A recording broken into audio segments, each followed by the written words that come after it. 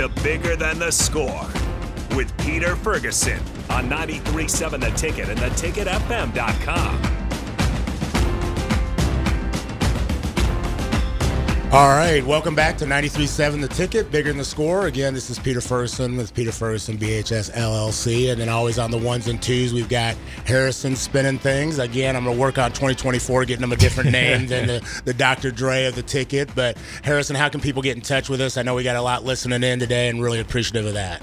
Yeah, absolutely. You guys can always join in on the show. Sartor Heyman text line 402-464-5685 or join on the streams as you guys have been doing Facebook, YouTube, Twitch, Twitter, or X, if you call it that, and channel 951 on Allo. And you guys got to be ready here, just in case. If you guys got to break Dylan Raiola news, that's what the numbers are waiting. So if that breaks, we'll be ready. We'll push things off to the side for you on that. But we're going to go ahead and turn it over to Guor as we introduce Guor and Coach Rump. We've got both of them in the studio. But Guor is going to kind of lead things and flip the script a little bit on Harrison and myself and kind of just lead us through kind of wrapping up the year, but just interviewing us, asking us some questions. Coach Rump is a avid listener, so getting some perspective on that. So I'll give the microphone over to Guor.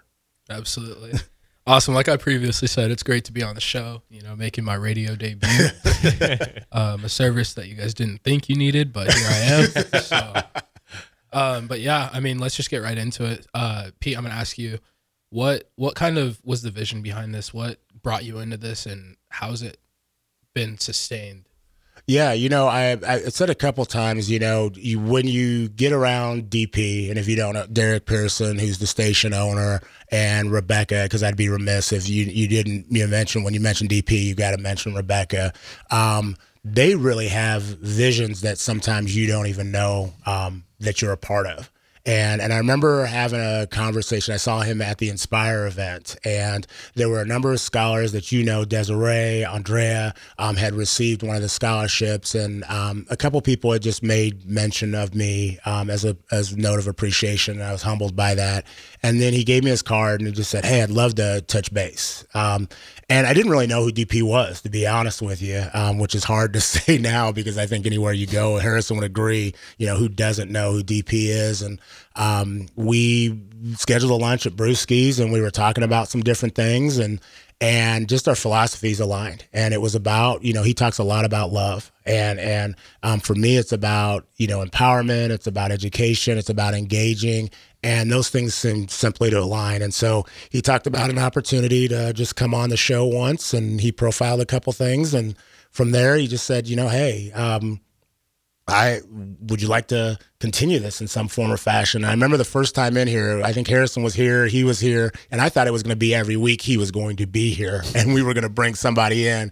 And then that next week, he wasn't there. He sent me a note. He goes, "You got this."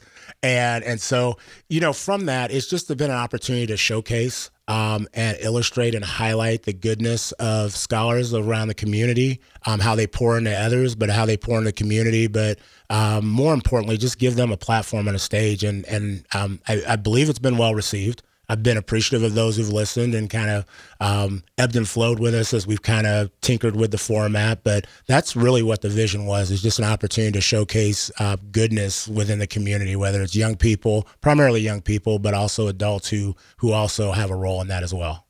Yeah, kind of going back on something you just said, you speak about giving scholars a platform, and a big thing for you is elevating scholars' voices. Where does that come from, and why does that mean so much to you? Yeah, there's people in this room that are instrumental in that.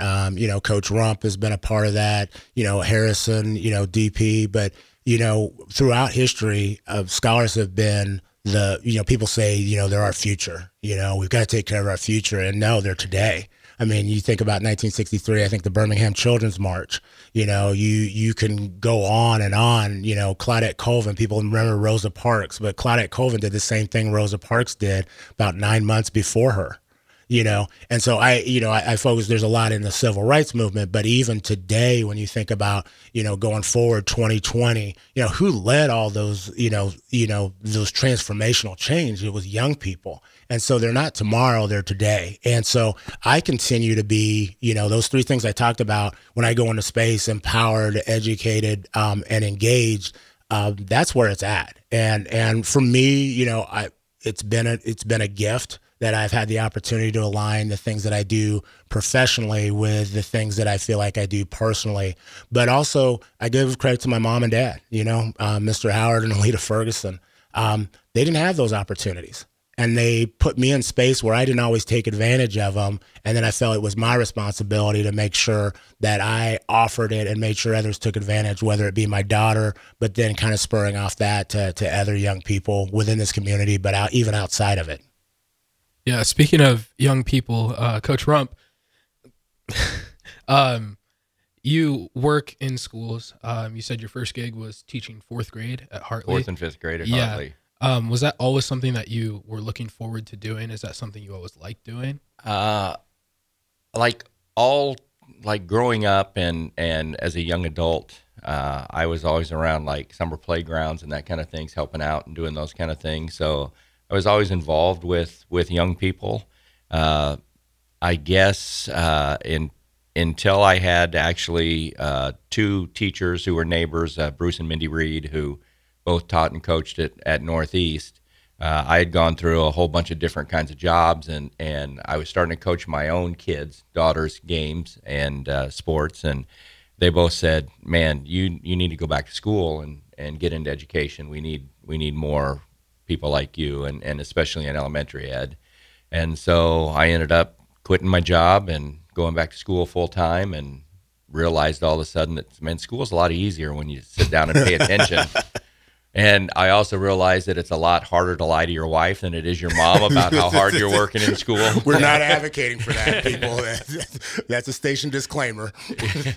And once I got into teaching, I loved every day that I went into the classroom. And the minute that it became burdensome is when I decided I needed to retire. But I think, you know, that fourth, fifth, and sixth grade is where I taught, and I think those are the greatest kids in the world to be around. Their sense of humor is just developing, and it's just a lot of fun. That's awesome. Harrison, kind of flipping it over to you a little bit. What's your history, and like, what's your role here? What are your passions? Yeah, so my history here at the Ticket is I started as an intern. I have to go back, I think, 3 years for early break with Sip and Jake. That's 6 to 8 a.m. every Monday through Friday. But yeah, I was kind of going down the same road. I was in college, had a degree in communications, was doing a lot of drywall and paint work, was joined with an LLC for a little bit, trying to figure out what I wanted to do. And then, yeah, I was lucky enough to get an internship at early break, and it turned into me being a longtime producer here. And the job, honestly, just slowly kind of kept evolving. For a little bit of while there, it was just Ticket weeknights, and now it's Sunday mornings. Now it's picking up a little bit bigger on a roll and scheduling everything out. So, you know, Pete mentioned it before, but with Derek Pearson, he puts out a vision that you don't always see sometimes. And that was definitely the case for me, as the more I got involved with this job, the more the vision just kind of keeps lining itself out for me. And DP kind of always saw it.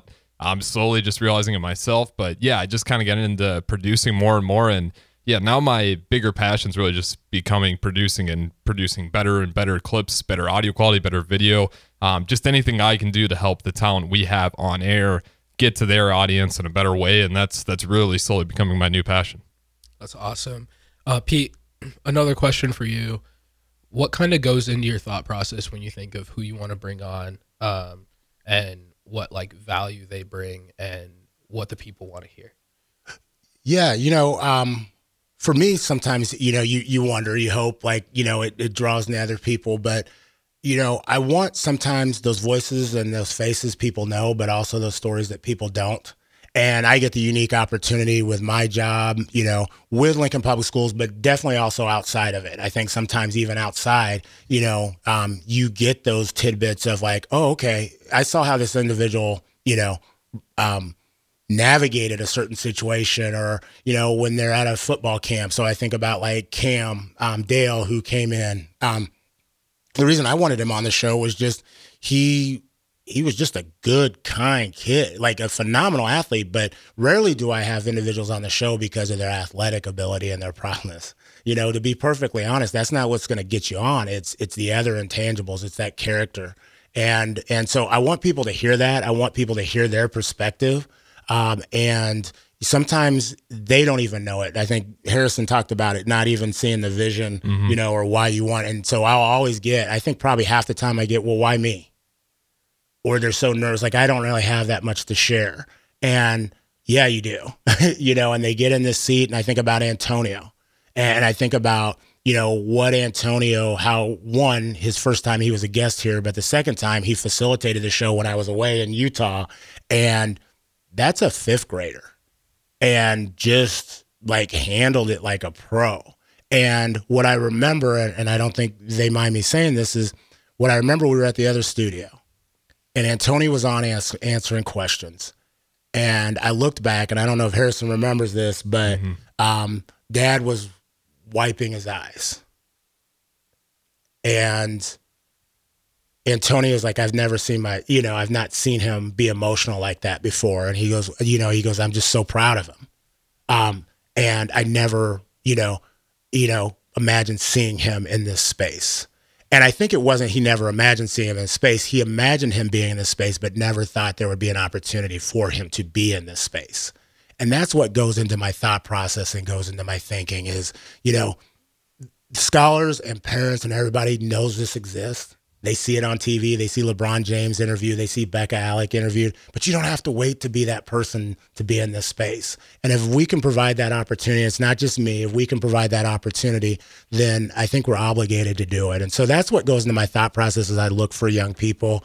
Not the traditional mainstream, but you're going to get some. But Amelia Shaez, Rafa, her story, 15 years old and was on here and people thought she was 50 with the knowledge she was dropping. And so I don't know if that answers your question, but that's my thought process goes into not that people don't imagine being here, but they just don't know it exists. And so I want to be that vehicle and that door for that to happen. Yeah, no, it's incredibly powerful. Just opportunities create gateways, which is huge for people that are not of the seasoned age. That's his subtle way of, I told him never call somebody old. Thank you. Just got to keep it real. So you gave a lot of insight on people that have been on the show before. So Harrison and Coach, I would like to open up to you guys. Who are some people that you guys have seen on the show that have had some impact, maybe not only on you, but things that you've heard, things that you've seen? What are some takeaways, and what are some bites of things that you guys have taken from people that have previously been on? Yeah, I'll take it off first just because we just mentioned him, but definitely Antonio. It's Pete's out of town, which, shout out Antonio for running the show for that one. Didn't have to hear about the Cowboys that morning. But hearing him go on there, and shout out to Phil Maynard too, who always is a great help for the show when we need him. But yeah, it was one of those times where Pete leaves and Antonio's going to run the show, leaving me with a 5th grader, and he kills it. It was one of the easiest shows I've ever had to really produce for. Antonio's asking great question after great question. And when it comes to trying to remember the great quotes, it's almost hard to remember a lot of them. You can go from Rafa to Carlos to we just had last week with the classic Destroy Them. But there's so many quotes. And one thing you realize with these younger people is it's always simple, right? It's really simple advice, but it's stuff when we get older. We like to put in all these other variables that don't really mean anything.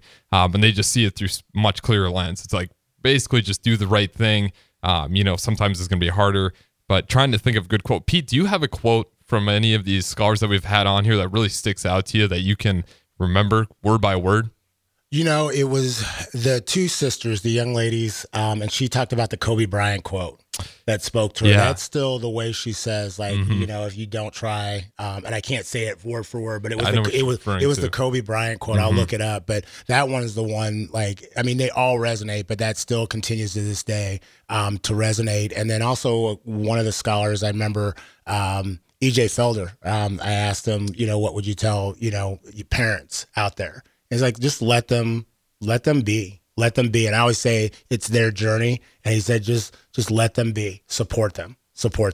Yeah, absolutely. And, shout out to EJ Felder too. And there's just been so many great scholars on here. You can go back on YouTube and re-listen to them. But yeah, it's just, to me, I'm always amazed about, how simple sometimes they'll put their quotes through their lens, what they're trying to say. And it really rings true. So I think what Pete's saying, they really are the future. It's not tomorrow. A lot of times it's now. And being able to hear them week in, week out, and hear them talk. It's great to have this platform because a lot of them, I'm just so impressed by where they're at already. I think for me, I can go back to one of the early shows when you had, it was a lot about middle school athletics, and Nick Crump was on, who was a really good friend of mine. I taught with him at Scott Middle School and coached alongside of him, and just to hear how the middle school program works. And then I have to go back to last week's show because the Norwood Park engagement was, I mean, something that was huge to us at Southwest when I was there as the head coach. And my good friend Coach Beretta has continued that, and it truly was the greatest practice that we could have. And just over the years, the number of kids that we've had contact. I remember the COVID year when we had to have it outside, and had a little girl who was drawing pictures for me of basketball and different drills and kind of things. And Dana does such a great job over there. That one was that was a show that was kind of special to me. That's awesome. You guys have talked a lot about Norwood Park, and I've done a little bit of stuff with that Roadrunner Classic with you, Pete. What was, I feel like you guys might have talked about this before, but kind of going back onto that, like what was the vision behind that, and why is that so like beneficial for scholars of that age? Yeah, I think it just aligns with kind of the foundation of multiple things, not just with Norwood Park. And so you're familiar with, obviously the equity cadre, but also the Reverend Dr. Martin Luther King Jr. Youth Rally in March, Norwood Park. I'd always tell people, like, anybody can do events, and again, anybody can do events. And there's no shout out to people that are event planners or whatever, but I want it to be an engagement. And so I have to take this from, Aaron Davis, who's on the drive with Raph. He always talked about motivation leaves the room once you do, inspiration stays long after you're gone. Yeah. And so I want what I'm involved in, I want what I put forward to be something that becomes something that's inspirational, that's systemic, that lasts beyond Pete.